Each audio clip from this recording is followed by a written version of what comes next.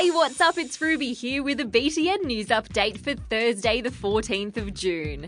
First up, as soccer fanatics have confirmed to us, when it comes to the game, there's no bigger goal to shoot for than the FIFA World Cup. When I grow up, I would love to be a professional soccer player.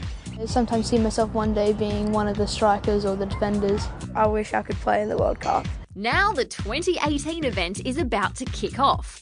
This year, Russia's hosting, and our Aussie Socceroos are one of 32 teams that have qualified. If you want to catch it live, the time difference means you'll have to sacrifice sleep.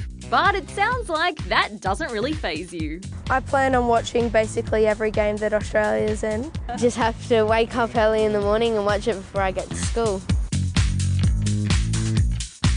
This is the Dungala Children's Choir. All of their songs are sung in different Aboriginal languages, and they've just released a new choir book, so anyone who wants can sing along. One of the singers, Jerica, told us the songs are really important because they help protect languages that are at risk of dying out. Bringing back something that is gone means everything to me, really. Being able to share my culture with the world. In a city like Sydney, $1 million could buy you a pretty nice apartment or maybe a modest-sized house in the suburbs.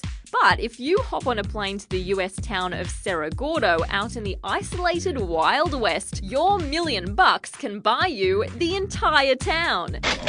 That's 120 hectares, 24 abandoned buildings, including a church, saloon and hotel, and a license to mine there, if that tickles your fancy. Back in the mid-1800s, the little town was a silver mining hotspot, but these days it's more of a tourist destination for history buffs.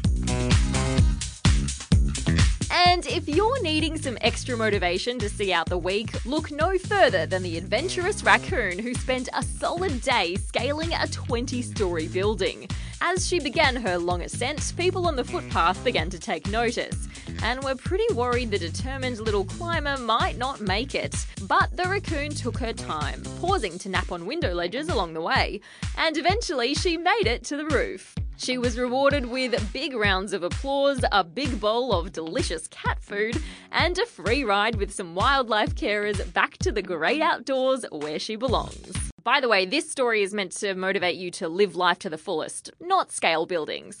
And with that disclaimer, I will bid you farewell, but I'll be back with more news for you tomorrow. See ya!